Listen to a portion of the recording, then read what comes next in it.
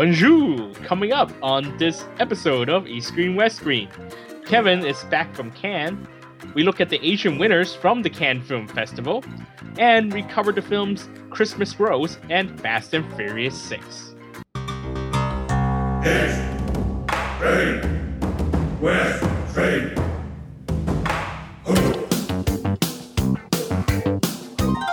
This is East Screen West Screen with Paul and Kevin, where if films were food, they'd be full of it.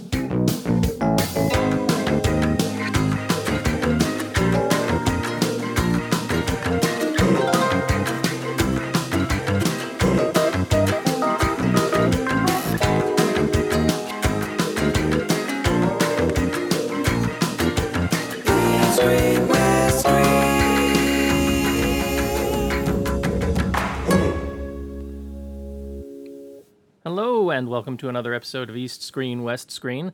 This is the show where we talk about film from Hong Kong to Hollywood and lots of stuff in between.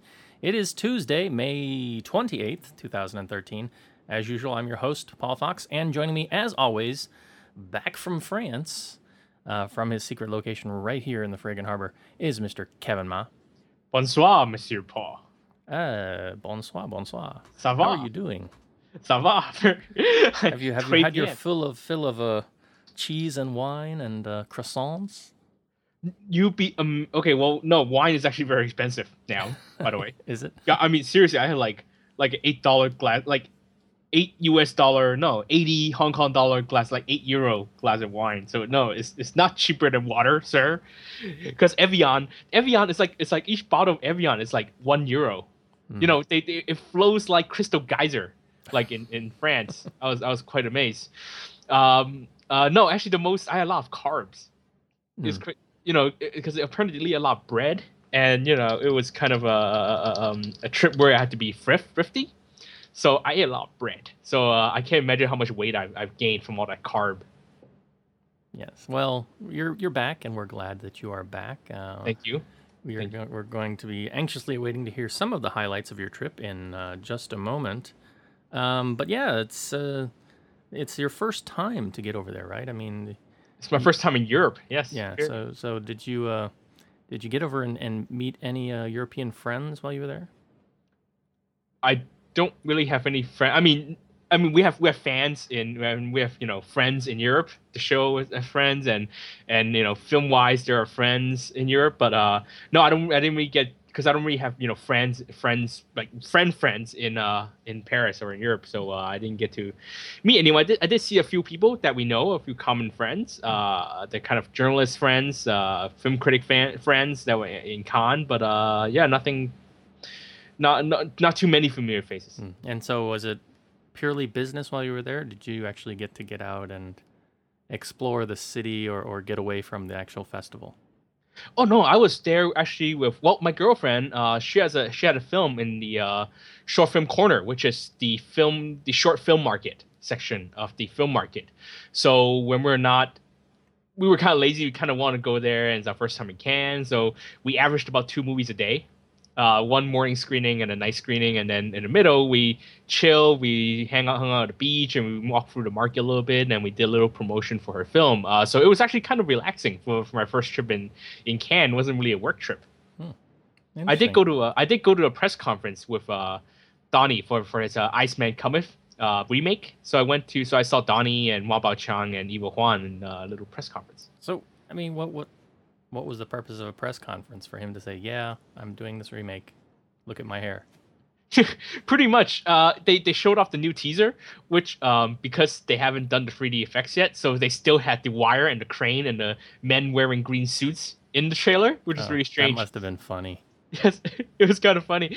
But the entire point is that, you do like an event in Cannes, and then you end up in Chinese press. And the announcement was that they secured a few deals around the world. It's now officially a China movie, not a Hong Kong movie. So they said they had an official distribution deal in Hong Kong and around Asia. And also it talked about the difficulty of shooting in Hong Kong, which is very strange because the PR script made a point to say that it was much easier to shoot in China as opposed to Hong Kong because the government didn't cooperate with their shoot.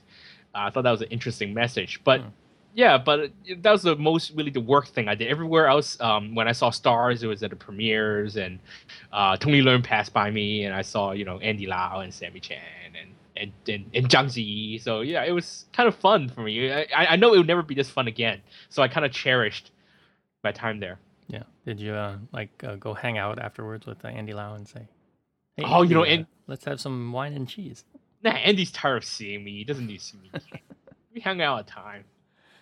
All right. Well, we are going to talk more about Cannes and some other things, some films as well, on this episode. Now that you're back, we do have a couple films to talk about. You've managed to actually get out and see one of the two films we're going to talk about this week. And what are those films?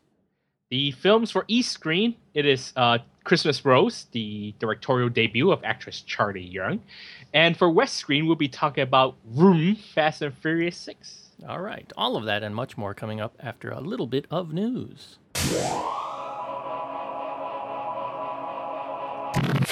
All right. So because Kevin's just back, we don't really have any deep news stories to get into. We'll save that for next week. But we do have a little bit more from Kevin with Cannes.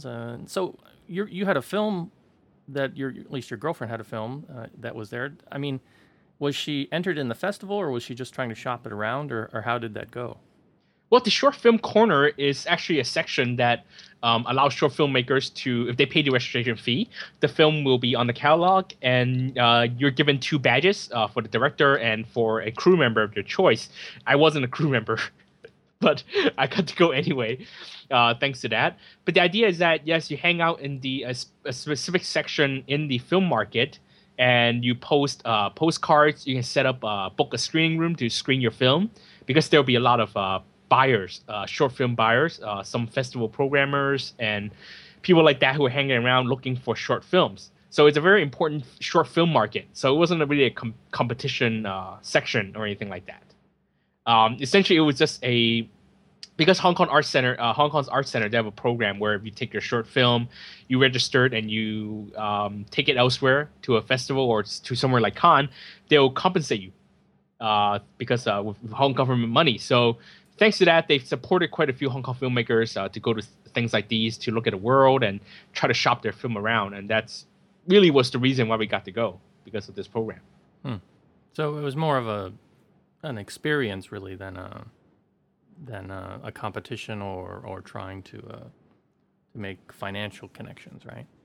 Yeah, I mean, she ended up securing possibly a few festival deals and one distribution deal, a very small distribution deal. But in the end, because the film is so old and she's actually more concentrated on working on the next film, that for us, it was more like, well, go to Cannes and then we'll watch films. And then in the middle, we'll do something to push the film, because we have to, we'll take a few pictures and do a report. And I got to walk around the film market for my own work obligation, take some flyers, talk to a few people about films. But yeah, mostly it was kind of relaxing, exploratory kind of thing. All right. Well, did anybody jump out of the crowd and say,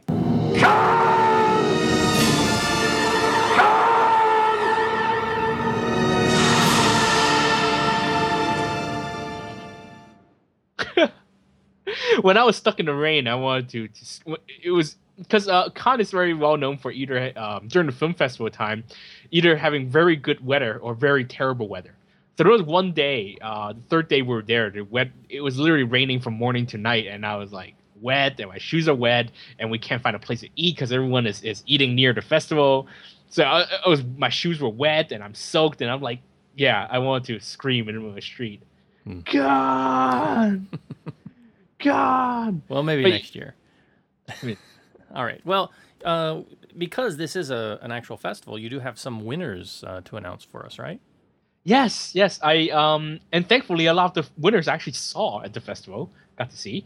While the Palme d'Or and the second prize Grand Prix prizes went to the French film Blue is the Warmest Color and the Coen brothers Inside Llewyn Davis, respectively. Those are Western films.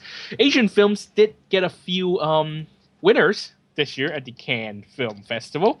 One of them, Jia Zhang Ke's A Touch of Sin, a anthology film about 4 tales of violence in modern China, that won Best Screenplay.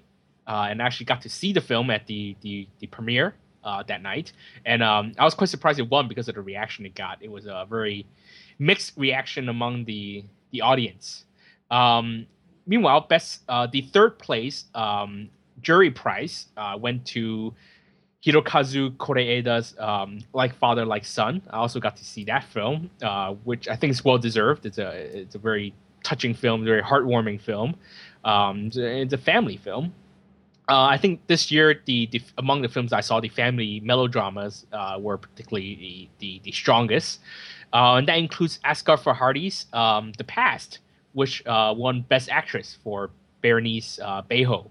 That's the actress who was in The Artist. The third Asian winner is the Camera d'Or Prize, which goes to the best debut film that was shown in any of these festival sections, including Director's Fortnight. So a film from the Director's Fortnight called Ilo Ilo from Singapore won that prize. And I think both the Koreeda film, Like Father, Like Son, and Ilo Ilo already have Hong Kong distribution deals, so we'll definitely be seeing them sometime. And I'm pretty sure Jajangke films, they usually get distribution here in Hong Kong, but no one has come out to announce that they have the Hong Kong distribution deal.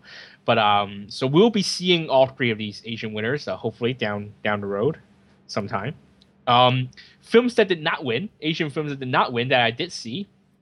Blind Detective, starring the Johnny To film, which was screened out of competition at midnight.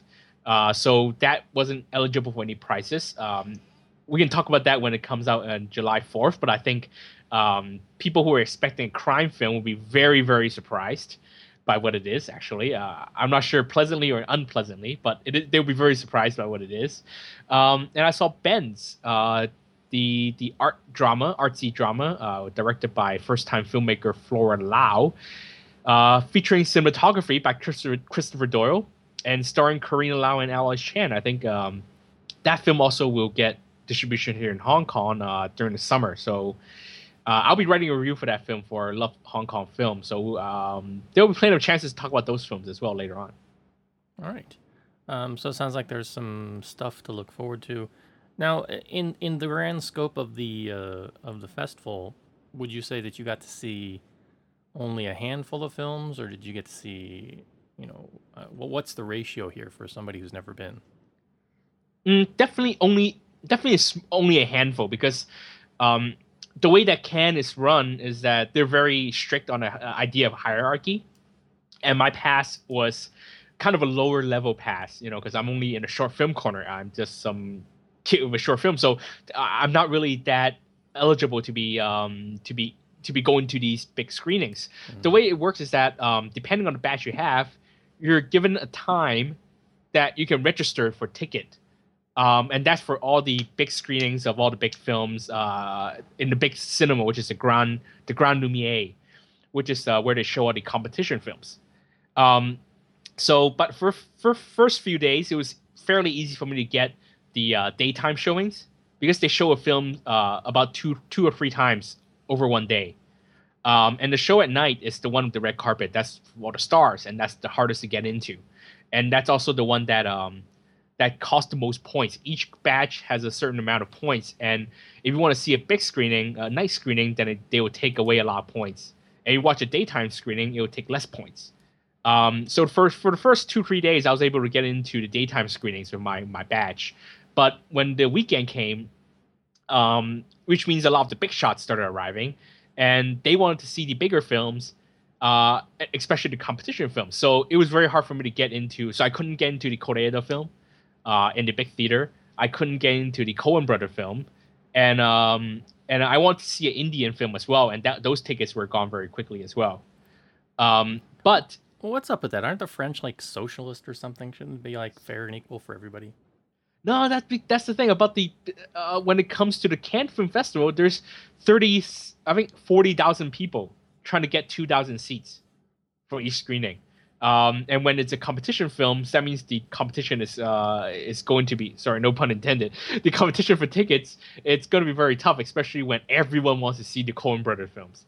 Everyone wants to see the Koreeda film. So I was actually, thanks to my experience at the Hong Kong International Film Festival, when it came to screenings that you didn't need tickets for, that totally required you to just line up in time, I got very lucky. So I went to Ben's, the Flora Lau film, that was in the uncertain regard section, and you can't buy tickets for that unless you're like one of the few people who have real invitation.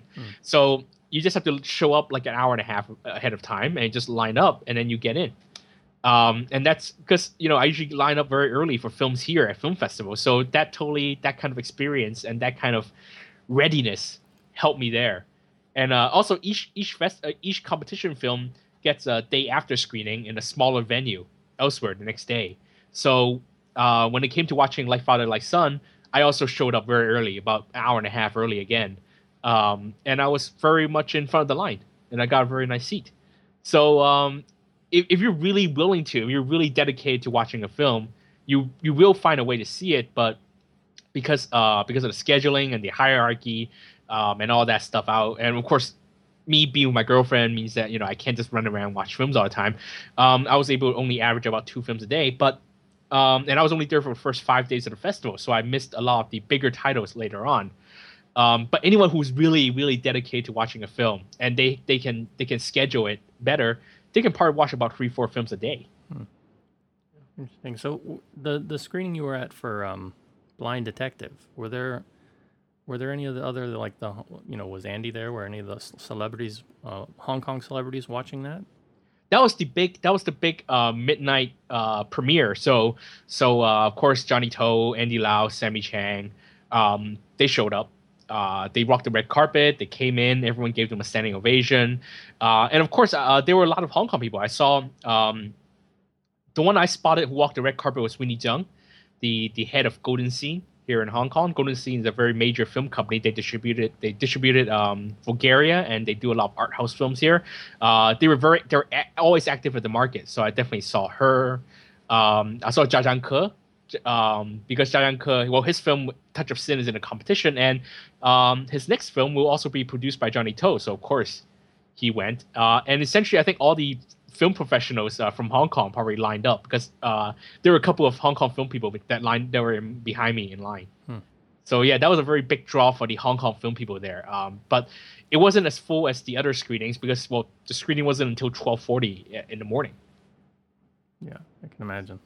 Yeah, I wouldn't want to stay out that late, even for Johnny To. Yeah, but it was very enthusiastic, because there was the Cannes logo. Everyone applauded. Everyone applauded the Media Asia logo. A few people applauded the China Film Group logo, and of course, when the Milky Way logo came out, everyone just erupted in applause. It was that kind of excitement you don't even see in Hong Kong, I think. Yeah. So it's a very interesting atmosphere. That's for sure. That sounds interesting. Any advice or recommendations for people who might consider going to cons, just as a festival goer in the future? Well, the thing is, because the film festival isn't open to the public, so and there are a lot of people who try to score tickets because it's kind of like outside a basketball game or it's like a sports game where people are holding paper asking, I need an invitation to this film, I need an invitation for this film. But actually, the festival itself isn't open to the public, so you can't really get tickets. So everyone there is a professional. So unless you're a film critic, it's very difficult to schedule your film fest, your Cannes experience in a way where you can watch films every day. But I would say if you know that you're lower in the hierarchy with the badge, definitely allow yourself about an hour and a half before each film to line up. That's including even if you have a ticket to the Grand Lumiere tickets. For every film, definitely allow yourself some time to line up, because people will want to see films and they are willing to line up for that long of a time, including myself and a lot of people who really want to see these films. So I think, schedule your day well, and you'll get to see everything you want to see. All right. Good advice from Kevin in Cannes. Yes. Actually, Kevin's in Hong Kong now. So, all right. We'll be covering some more of those films as they make their way to Hong Kong. I think we're getting Blind Detective July 4th. Right? Yeah. July 4th. And apparently Ben's will come out late August. A Touch of Sin will probably come eventually. We'll talk about some of the Asian films as well. Okay. Yeah. I'm going to miss that. I'll be stateside when that comes out. Dang it. Oh, maybe they'll have an advanced screening the weekend before. All right, but we'll be talking about those once they do decide to start rolling around. For now, let us move on and talk about some of our films for this week. East, ready, west, ready. Ho! All right, we have one East Screen film to talk about this week. That is, I have a film to talk about because Kevin hasn't gotten a chance to see this yet, and he might be counting his blessings. Maybe not, depending on who he's talked to in our film circles. You know I see everything. Yeah. I'll see. And that is the film Christmas Rose from neophyte director, actress turned director, Charlie Young, those of you who know Hong Kong film might know her from movies such as Task Force or Jackie Chan's New Police Story, right? Yo, Choi Hark's Butterfly Lovers. Yeah, Choi Hark's Butterfly Lovers. There you go. Definitely one of her better roles, I would say. So she's taking on the directing helm, and she does not actually appear in the film, which I was a little bit surprised at because, sometimes new actors turned directors will throw themselves in the film at some point. She does not do that here. That's not really a spoiler. It's just something that kind of surprised me. I expected her to show up at a certain point. She does not. The film does star Aaron Kwok playing a young sort of young go-getter lawyer. He starts out as a defense attorney with a law firm, and he decides that he's not really enjoying what he's doing, and in fact, his boss doesn't really like his performance because he's very particular about the cases that he will take. He won't take any case. He only takes cases that he believes in. And so this kind of rubs his boss the wrong way, and he ends up leaving the firm and going over to the other side of the courtroom to become a prosecutor, feeling that he can, do more in the cause of justice by becoming a prosecutor. So the first case that comes across his desk as a new prosecutor is the case of a young woman named Jane Lee, a woman who's in a wheelchair, played by Gui-Lin Mei, and she is claiming that she was basically sexually molested by her doctor, a man named Winston Zhao, who's played by actor Chang Chen. And so this sets up the basis for the case. It becomes sort of a procedural on a he said, she said kind of basis with people, both sides trying to argue the points and digging into the background of these two characters, Jane Lee and Winston Zhao. And as with many courtroom dramas, it kind of goes in sort of this back and forth manner, and you can expect some kind of a reveal at the end, which ultimately does kind of show up, and that's when the film, unfortunately, kind of falls apart. Before it gets there, though, it's kind of an interesting story. At the center of the story, it really gets into the nature of relationships with fathers. Because you've got Aaron's character, Tim Chen, who has a very uneasy relationship with his father, who is in the hospital and who's dying. I think he's dying from some kind of cancer. And he's got this issue that came up between him and his father in the past, and so they've got this very sort of strained relationship. As a result, his father was also a sort of a big shot lawyer back in the day. And now Tim starts to see some of himself in some of the things that he's having to do, some of the positions he has to take now as an attorney, which he may not always agree with, according to his own morality. Does he go for the truth, or does he go for winning the case? And is the truth always the truth, as it's sort of shown? That's when the film is exploring these issues, that's when it's really the most interesting. And so I can say that from a directorial standpoint, I think that as a new director, Charlie Young does okay. We had some pretty interesting discussion after the film, and it was basically commented upon with all the actors in this film and some of the cameos that are present. And I think even Christopher Doyle is the cinematographer, if I remember correctly. They were saying that Charlie Young called in a lot of favors, and that she may have sort of spent her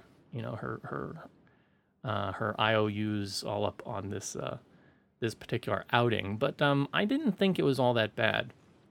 It's certainly not a great film by any standards. But again, as a sort of first outing, it's not not terrible either. Technically, there is some shaky cam in some places that got a little bit annoying. So I don't think it was Christopher Doyle. I'm thinking of another movie. Someone else. Yeah. Yeah, Christopher Doyle did American Dreams in China. That's the movie. Yeah, that's the last one I saw before this one. That's what I was thinking of. Yeah, because there's some shaky cam scenes in this that's definitely not his style that I'm thinking of now, and those points were really, really annoying. It was kind of like they were trying to copy like the style of the Office or Battlestar Galactica or something, and it just got really, it was really very making me almost nauseous at a couple points. It was more like a Cloverfield or something. But the thing about this is that if you watch a lot of courtroom dramas, whether on movies or on TV, you've kind of seen all of this before. In bits and pieces in other places. And this whole thing would have been wrapped up in 45 minutes on a show like Boston Legal or Law and Order. And it might have been much tighter and much cleaner in doing so. And if I can quote Kozo, who commented, from lovehkfilm.com, he said at one point, this film had too much order and not enough law, was his basic sort of Law and Order joke that he threw out there. And I kind of agree with that, because some of the proceedings that they get into, I don't see how you could get away with in an actual court. And it got to the point where it was very, some of the stuff they were saying was very circumstantial. There's a point when at one point something happens, and basically at that point any judge would say, okay, this trial is done, right? But then no, it just goes on and on and on and on. So again, I don't really want to spoil it because I think some people will get out there and watch this, and I think it's okay. If you can deal with courtroom dramas, this is not a terrible film to sit through. But again, the back and forth should have remained the focus, and that's when the film is best, especially when there's a lot of uncertainty about both of these characters. Jane Lee on sort of the defense side, or the prosecution side, and Winston Chang Chen as the defendant. And that's when the film's really best, because you start to uncover bits and pieces about these characters, and you're not sure who's really telling the truth here and what the motivations are. And so it does a really nice job of building up to this. It just falls off a cliff once it gets to the sort of the last act. But the father issues here, again, they're kind of interesting. So as I mentioned, you've got Aaron's issue with his father. Gui Lin Mei has a father issue. And Chang Chen is a father himself of a young girl. And he's dealing with this courtroom and the media exposure kind of affecting his marriage. And also the fact that he has to spend time in jail now while the court proceeding is going on. And so he's separated from, a very young daughter. And they kind of touch on that relationship a little bit as well. So, yeah, if you're not really into courtroom dramas, you'll probably find this rather dull. But if you're somebody who watches a lot of Law and Order, Boston Legal, or shows like that, you'll probably see a lot of problems in it, but you still might find it somewhat entertaining. How's the actors overall? The actors were fine, and I'm not a big fan of Aaron Kwok, but I thought in this case he was very capable, and I was kind of into the character he was presenting here. Gui Lin Mei came across as kind of weird, which is the nature of her role, and Chang Chen was very kind of stoic. And again, it's to kind of keep you guessing, but you've also got Teresa Lee here. Again, we saw her a couple weeks ago in Finding Mr. Right. Yeah, Finding Mr. Right. So she's got actually a bigger role here than she had in that. She's sort of the mentor and friend of Gui Lin Mei. Liu Kai-chi is here. He's got a really interesting role. He's sort of like the information getter for the assistant for Aaron's character. And so, they work well together. I mean, they were in the detective, and they can have a good chemistry together. And I think that came across here as well. There's a couple weird moments where you think things are playing out in a certain way, and then they don't really pan out that way. And I don't know if those are kind of thrown in as a misdirection or not. But yeah, the characters themselves were interesting enough to keep me, kind of going along. There's just they just kind of throw this thing in at the last minute, which as the reveal, which kind of makes you go, what? Why is this now happening? If they would have just kept it going as sort of the ambiguity of the truth and perspectives and a little bit more of a Rashomon kind of a thing, I think it might have been a more interesting way to play out. Also, yeah, they did need a little bit more legal advice on going through with this rather than keeping it overly dramatic, I think.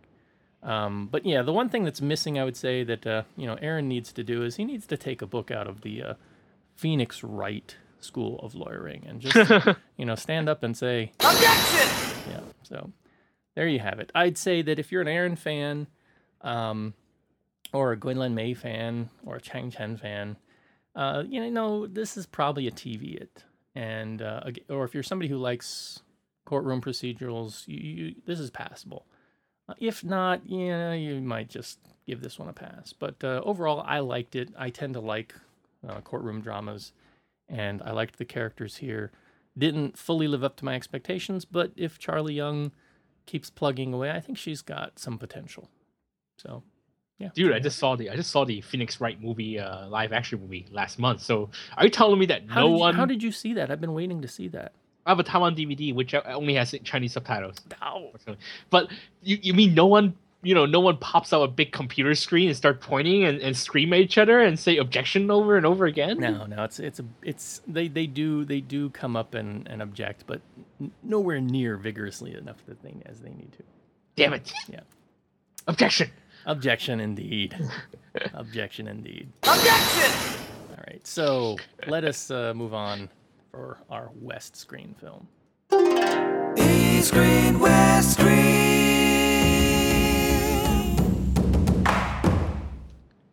All right, so West Screen, and we are back for another summer racing action blockbuster with lots of stars and celebrities for a sixth time in a row, and that is with Fast and Furious 6. It seems like just yesterday we were talking about Fast and Furious 5. And it wasn't just yesterday, but I think it was last year, right? 2 years ago, I think. 2 years ago? Was it that? It was 2 years ago, yeah. So here we are again with Fast and Furious 6. So Kevin, I will let you do the honors and take us down this long and winding road. Okay, so to understand Fast 5, you should probably watch, or Fast 6, I mean. You should probably watch the post-credit scene in Fast 5, but don't worry if you didn't watch it, they'll repeat it for you here.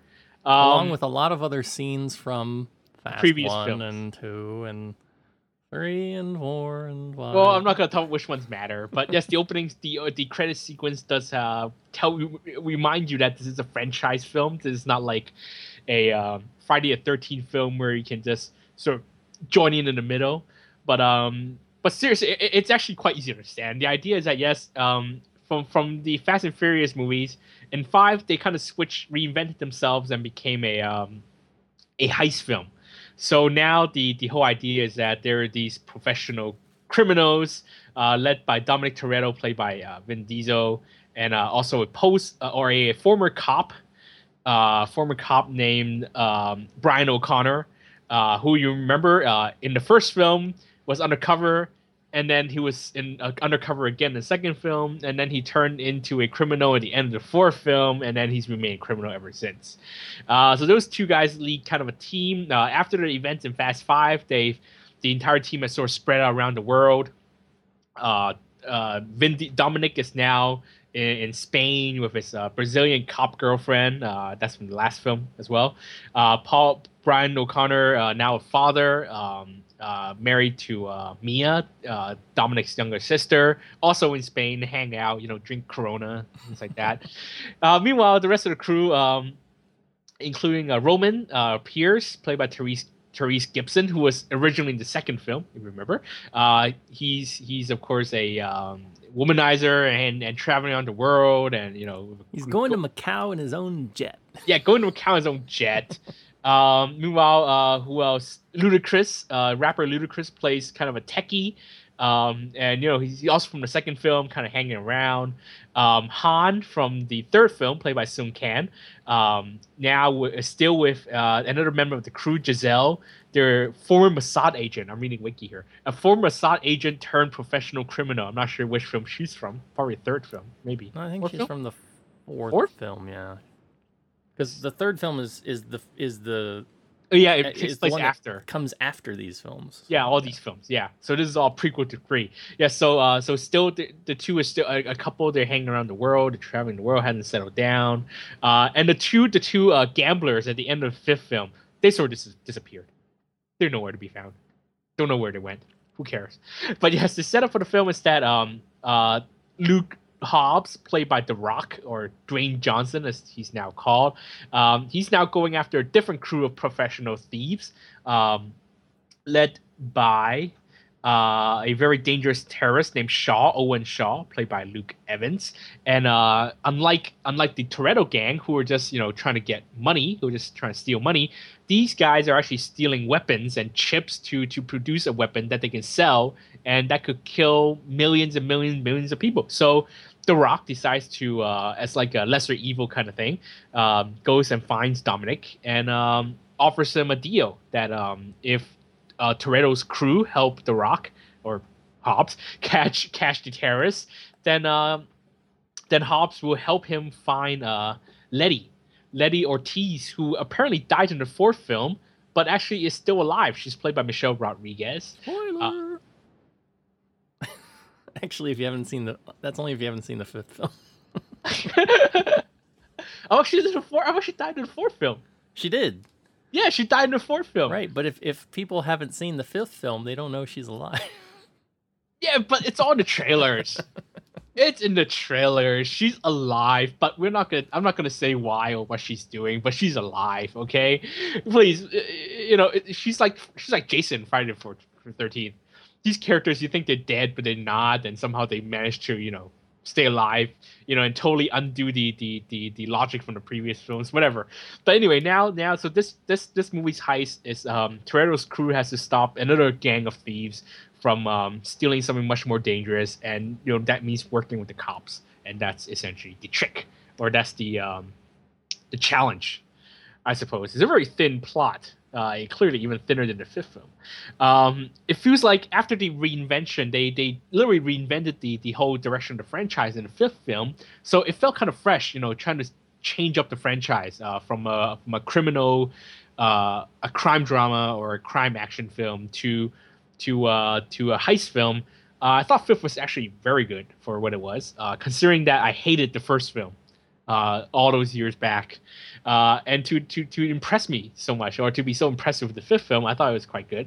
But in the sixth film, it felt like they were back on autopilot, because it feels like another episode. This is a TV show. This is kind of like the mid-season episode, or a mid-season break finale, maybe at the most.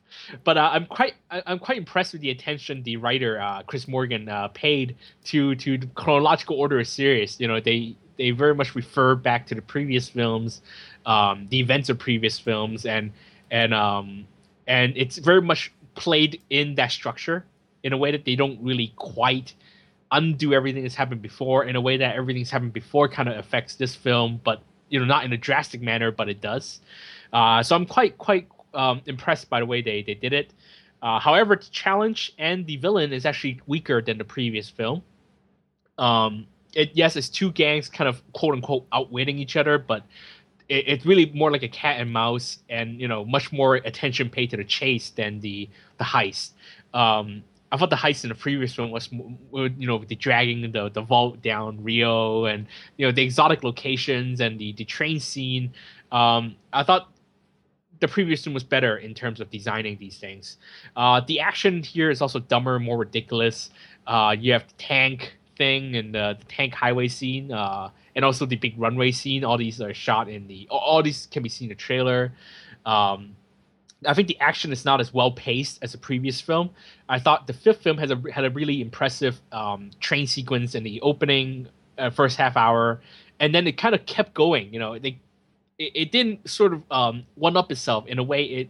It gave you a really impressive one, and then it went down a little bit, and then another impressive sequence, and then it ends with that whopper of a chase in the end. Here it feels like they were just kind of taking it easy until the really big finale at the end of the airplane. So it didn't feel like it was quite as well paced as the previous film. In the middle, it felt kind of slow when they were trying to develop the plot or try to take the story to where it's supposed to go. I'm still surprised at how well Justin Lin directed the action sequence, considering that his background is actually a film school, and his first effort was a indie drama, Better Luck Tomorrow, and then how he sort of just got kind of thrust into this action franchise. But I guess by the time he's doing this is fourth film of the franchise, right? Because he started in the third film.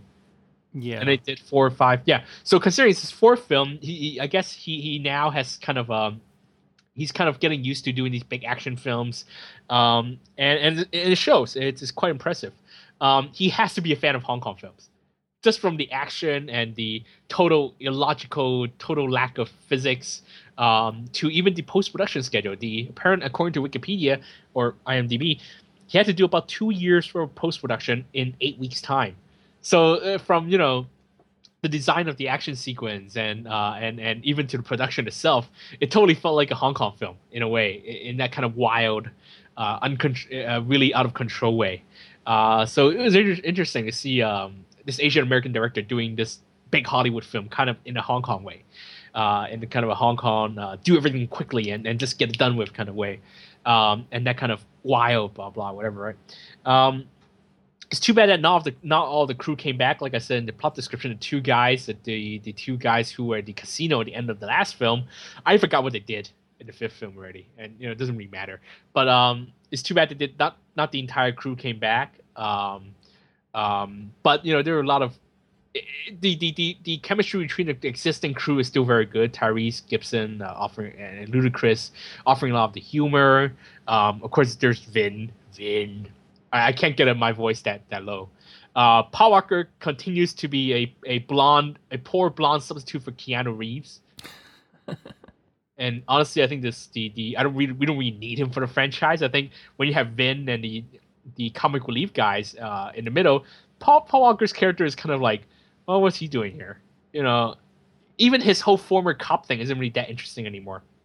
I think because in the first 4 films you have his whole like I'm between the law, I'm on both sides of the law kind of thing. Here he's like him and Vin are just like brothers now, so it's really not that interesting anymore. But of course, Sung Kang, who plays Han, still very very cool. I'm very happy that the Asian American character is the cool guy of the crew next to Vin. So I was impressed. Poor Brazilian cop, like I said, because the Michelle Rodriguez character plays such a huge role, and her character was Vin Diesel's love interest in the first film. So clearly, the Brazilian cop from the previous film, gets kind of left out here. So yeah, that character, I felt kind of sorry for that character. Also, not enough Vin Diesel Rock bromance, because if you remember in the fifth film, they have an entire fight, which kind of is like the bromance version of a sex scene. And there was clearly a lack of that bromance here. Remind me never to fight with you. I'm just saying, the whole thing where they're like throwing each other like at walls and shit. I mean, oh, sorry. You're clearly very passionate about this. That was so awesome. The Vin Rock bromance really kind of marked a new relationship in the franchise, and I was really disappointed they didn't do anything until the end of the film, where they kind of faced off, where they're both walking uncomfortably with their arms on the side. They were like twins, but it's kind of fun watching these two really manly men have this bromance. It really amused me greatly. I'm also very the cliffhanger at the end of the cliffhanger, just like the fourth film, is very intriguing because the seventh film was already greenlit before they even shot the sixth film, so they know they were going to do 2 films. If you know the chronological order of series, you'll find out at the end why I was very disappointed when it told me where it was going. I also know that Justin Lin isn't coming back for the seventh film, and also the co-director of Saw is going to take over the franchise, which is another reason why I'm not quite looking forward to Fast 7. But still, Fast 6, fun for what it is. It's not the best of the series. I think fifth is still the best film.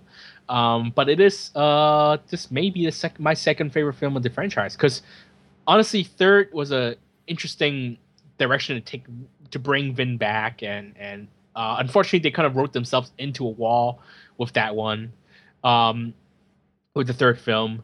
But the fourth film was interesting comeback. It was kind of an interesting turn in direction, bringing back Vin and continuing the story where it left off. And fifth was a great action film. So here is not the series best, but six is a good continuation of what they started with the fifth film. And as stupid, as dumb, and as illogical and senseless as it is a fun popcorn action flick, and it's a solid 3 out of 5 stars. So I would say see it only if you're in a cinema with very good sound on a big screen. Otherwise, it's like a cheap TV film. It's not really a great film, but it is a good theatrical experience. Paul? Yeah, I think I agree with you on quite a lot of your points. I do agree that the fifth film is, for me, probably the strongest of the series so far. And this one, not quite so much, but I think it'd probably be in a good second place. I do like the original, and they kind of go down from there, the second one, because it didn't have Vin Diesel. I didn't really care for that much, though I did like, I did like the Roman character. But then the third one, we're kind of taken over to Japan and introduced to all new characters. And it takes you a little while to warm up to the characters there. And then, there's no Vin, there's no Roman in that. There's not even a Paul Walker in that one. So that's kind of like this weird abstraction of the series. And then we get back to, we get sort of back to the original by the fourth one and then the fifth one. And so I like the way that Justin Lin has taken the direction of the series, and the way that he's kind of taken the best elements of the earlier films and brought them all together with what he's done. Now, that being said, I think that Justin Lin is also on his way to becoming the next Michael Bay, because he's just, he's become, somehow he's become this person who can craft action in such an over-the-top way that you go, oh my gosh, that's so ridiculous, but you enjoy every moment of it. But the thing is, unlike Michael Bay, Lin appreciates the form. Yes, he appreciates the form, and us being able to see the action as opposed to really quick cutting and just creating that dynamic. He's interested in letting us see what he's crafted. That's true, but I think he also appreciates the narrative much more than Michael Bay. Mm-hmm. And he's taken great pains in getting the script so that we can tie in, all these pieces and parts. Now, if you're somebody who's just coming into the series, you're not going to see these connections. You're not going to care. But somebody who's been with the series from the beginning, who knows these characters, who knows some of the background, you come to appreciate. It's almost like a fan service that he's doing, with some of the things and some of the way he tries to tie things in. And some of the things don't tie in all that well, but the fact that he's kind of made an effort to get the script to a point to where it says, okay, well, this kind of is because of this thing here. And, I can appreciate that he's spent the time to do that. Whereas another director would just say, I'm just going to do my own thing. I'm not gonna bother with the stuff that's come before or come after. I just want to show fast cars and sexy girls. But I'll say this about him: he knows how to shoot action, and he knows how to shoot the race sequences. He knows how to use the camera here, and I'm hard pressed to tell you. There are some times when I'm not sure: am I watching a real car or a CGI car? It's the technology's gotten to the point to where it's very difficult to tell these days. And he knows the kinds of shots he wants. And the thing is that we've seen these guys and we've seen them do this stuff before. So it's not really new, it's not really fresh, but it's still exciting, and I still enjoyed it. So there's that. I think that says something about his direction here. But there is some stuff here that's just making me, oh my gosh, physics defying. Some of the plot is just stupefying, and you're going, really? But you just keep going along for the ride. It's almost like you're in the car and just go, okay, go faster, go faster. All of the crew here gets some moments to shine, in which I like. Even Paul Walker, I know you don't really have an affinity for his character, but I like his character. I like the way it's developed. He's become part of Dom's family, and the kind of the rivalry they started off with that turned into brotherhood through his relationship with his sister. And this film, it harps on it a bit too much perhaps, but it's about family. And that's sort of a core idea that they try and utilize here. Almost to a point where it's kind of illogical, I think. Yeah. It's like, oh yeah, everything they do is in the name of family, but it doesn't really make sense. To a point. But I mean, that's, again, this is in some ways it's kind of like very old school hero versus villain logic in some ways. Yeah. But all the crew gets their moments, so depending on who you like in the crew, you'll be pleased with what's going on. Man, The Rock is just looking huge. Huge. I mean, he was just buffed out. I mean, he's got another movie out right now that I've wanted to see called Snitch that's playing here in Hong Kong. And he doesn't look anywhere near as big, at least in the poster. I don't know. I haven't been able to get out because the screenings have been quite limited, and I think it's actually going off tomorrow. And I don't think there's a screening that suits my time frame, so I'll have to wait for a video. I think the man can just sort of retract his arm muscles at will. Maybe it's maybe he's like a transformer. Yeah, he's really big especially compared to Vin. I know he was big in the last one, but it seems like he's even bigger this time. But Vin's not as pumped up as he's been in the past, but still, I'm always happy to see him. I'm really excited for the new Riddick film that's coming later this year. And I just like Vin, and I've always liked him. I'll see anything he does, even his direct-to-video stuff. And that's a bias on my part because I know he plays D&D. I know that's a stupid reason, but he kind of grew up playing D&D, and he's always loved D&D, and I have a sort of a brotherly affection for him. And you have a brotherly affection with Vin, and you said I'm creepy about yes, romance. I said it. But anyway. This film does manage to connect the major plot lines, especially at the end. There's a short credit crawl, and you're going to want to stay after that short credit crawl. They don't make you stay to the end of the credits, which is great because credits are so long these days, and I usually have to go to the bathroom. But he has a very short credit crawl. Throws up a few things, and then there's the cut scene the end scene that goes to set up the next film. Which is interesting because up to now, everything's been a prequel to film 3, Tokyo Drift, right? And now film 7 is going to be... No, don't tell him. No. No? Okay, well. No. Anyway, it's all up there in Wikipedia if you really want to know. So there is going to be a film 7. It's already in pre-production. I think I read they're slated to record in... August. Later this summer, and so it's going to be released, I guess, around this time in 2014. This July. Yeah, July is okay. So a little bit later. So we'll have that to look forward to next year. And but with this film, I will say there were some moments that were hard to take. Okay, there's this tank sequence, which they're in a tank. You've got this villain you're trying to get, and he's in a tank.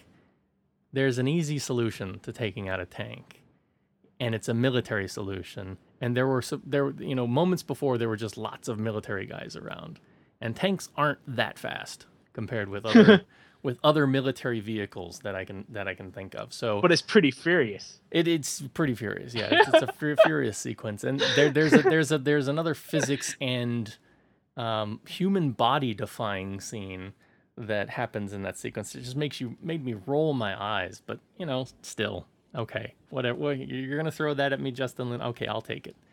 What else you got? Well, he's got a plane sequence at the end with the longest friggin' runway ever. I want to know where this airfield is, because this is like where all planes should land at this airfield, because the runway is just so long. So yeah, they're just massively crazy moments, but you overlook them because you like the cast, and again, like Kevin said, the cast does have a chemistry. So if you've liked seeing these guys in the earlier films, I think you'll still like them here.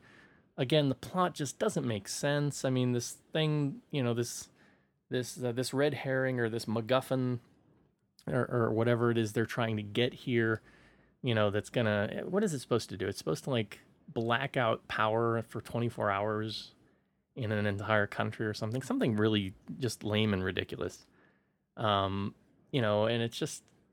it's just nonsense to get these guys out on the road and racing and doing all these car stunts. They do throw in the requisite street race that has nothing to do with anything really going on. He works it in kind of nicely, and he still, throws in the eye candy, the hot cars, the girls dancing, the techno music. It's all there. So if that's the stuff you came in for that was really featured in the early films, you still get a bit of that. This is still Ocean's 12. It's Ocean's 12 on high octane, basically. Are they going to continue this with the seventh one? We'll have to wait and see. I am kind of disappointed that it's going to be helmed by a new director. I'm not sure if he'll take it, in the logical direction that it's supposed to go.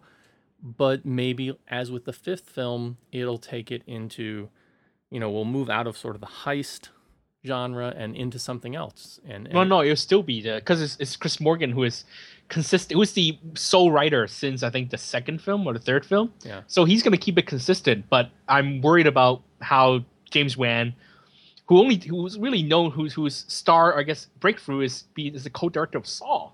Yeah. It's how he's going to handle the action. Yeah. He's going to put Vin Diesel in a room with a saw, and that's about it.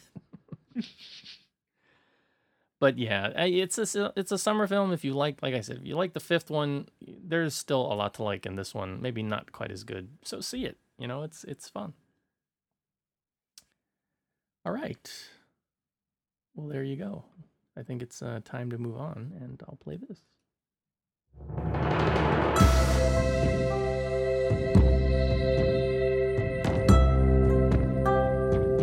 You're listening to the East Screen West Screen podcast. Visit Comcast.com for more.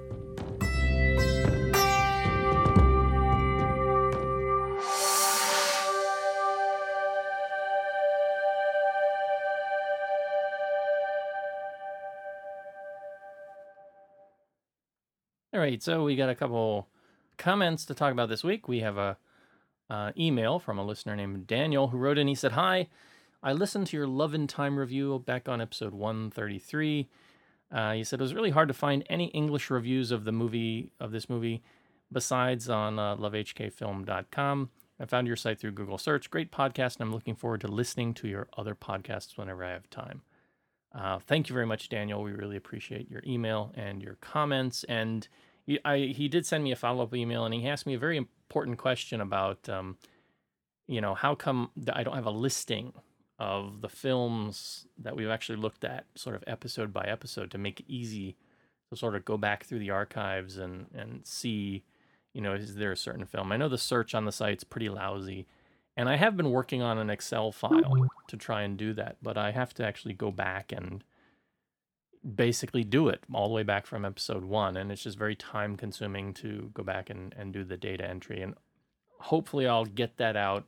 My goal would be to get it, finished by the summer or by this year at the latest. But that is just another thing, that takes away from the actual production of the show that I have to deal with. And I know the site's not laid out quite correctly now. We lost the stream links to the Justin TV page.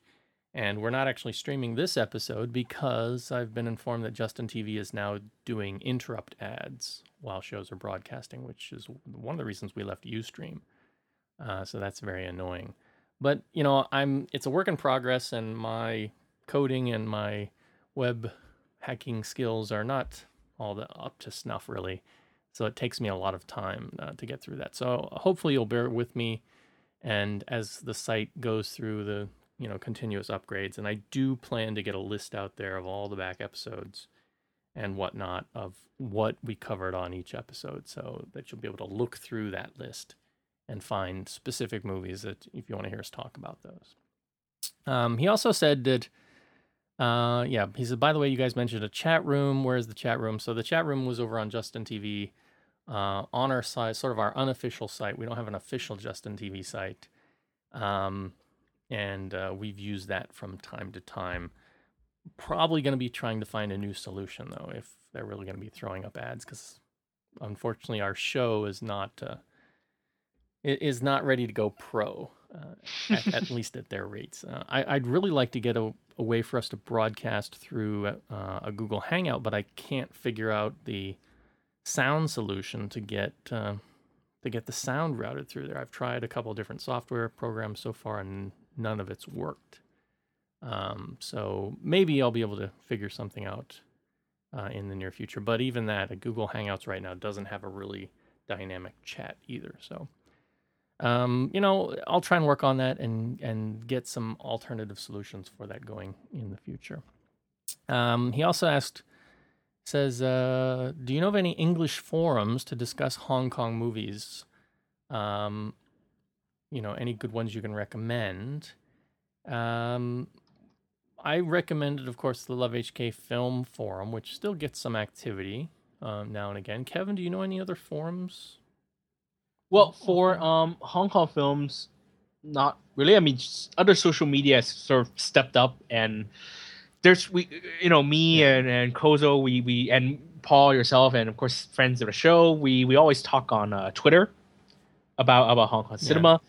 Also, the Love HK Film activity has shifted to the Love HK Film page on Facebook. Yeah, Facebook's a good place to go. Also, I know the Podcast on Fire guys have quite a bit of discussion too. I think Jacob Feltner's show, Podcast Without Honor and Humanity, gets some discussion over there as well.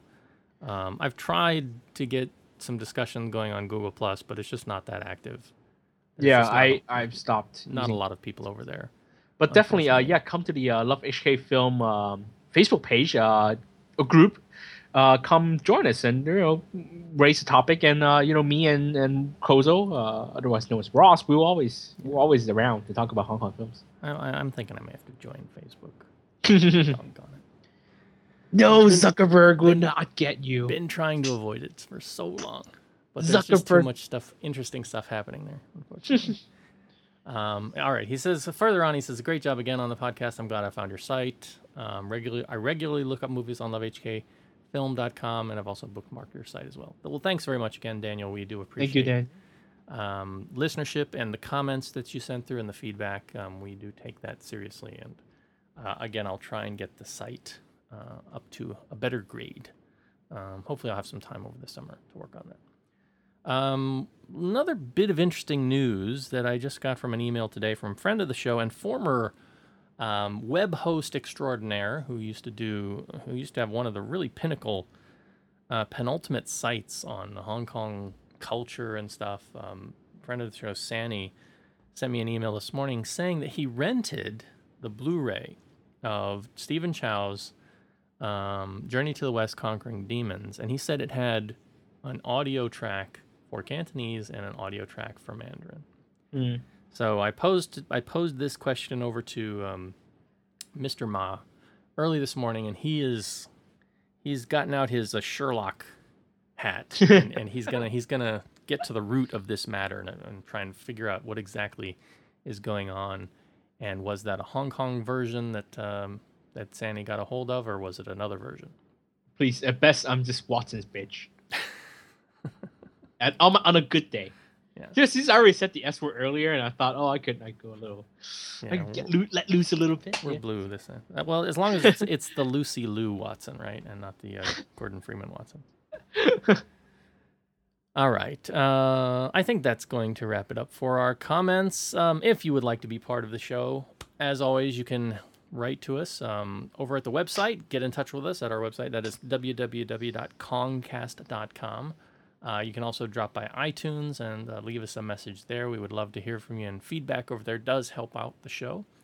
At Twitter, we are twitter.com/Kongcast, and we usually update the show and things that are going to go on, especially when we're in a live stream or when we release episodes. So you can follow the show on Twitter for informational updates. If you're interested in finding out movie news, I would urge you to follow, though, Kevin, and he is the Golden Rock. That is twitter.com/the Golden Rock. That is one word. And, follow him for his exciting life and his adventures to France, and drinking wine and eating cheese and watching films with Andy Lau. The exciting life of Kevin Ma.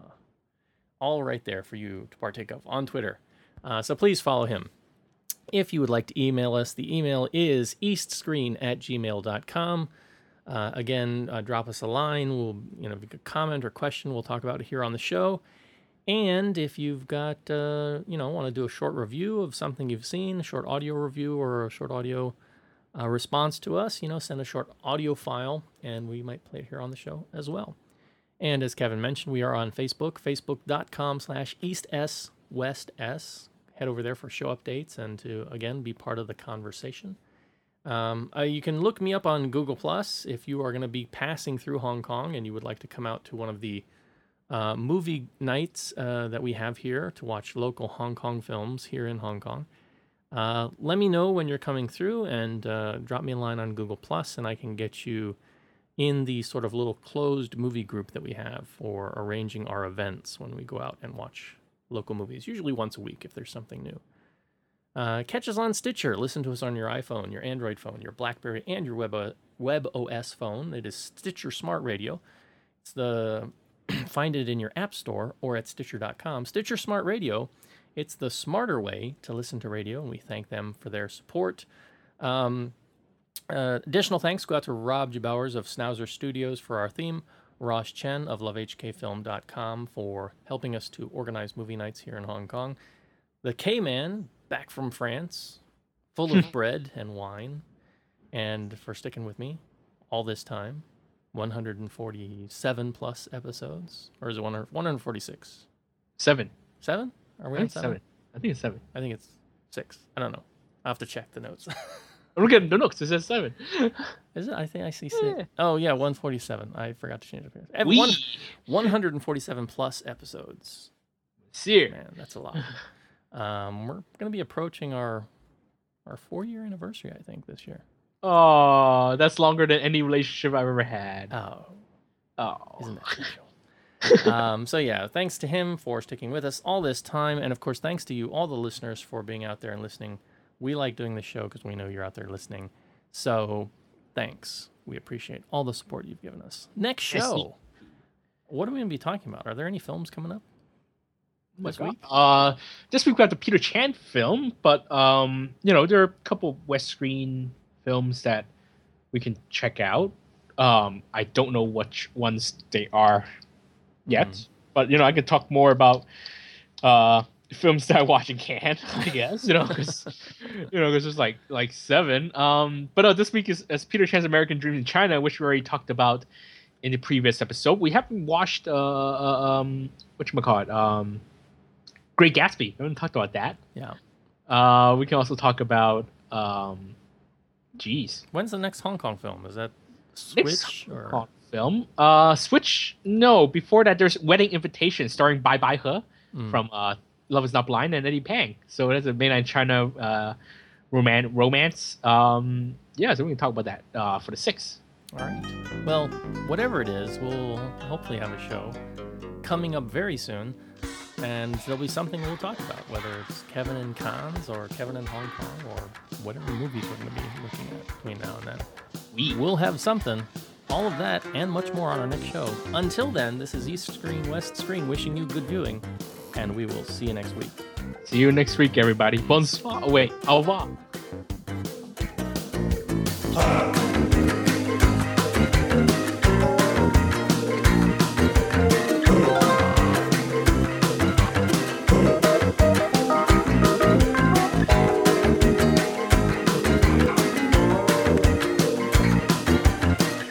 Screen.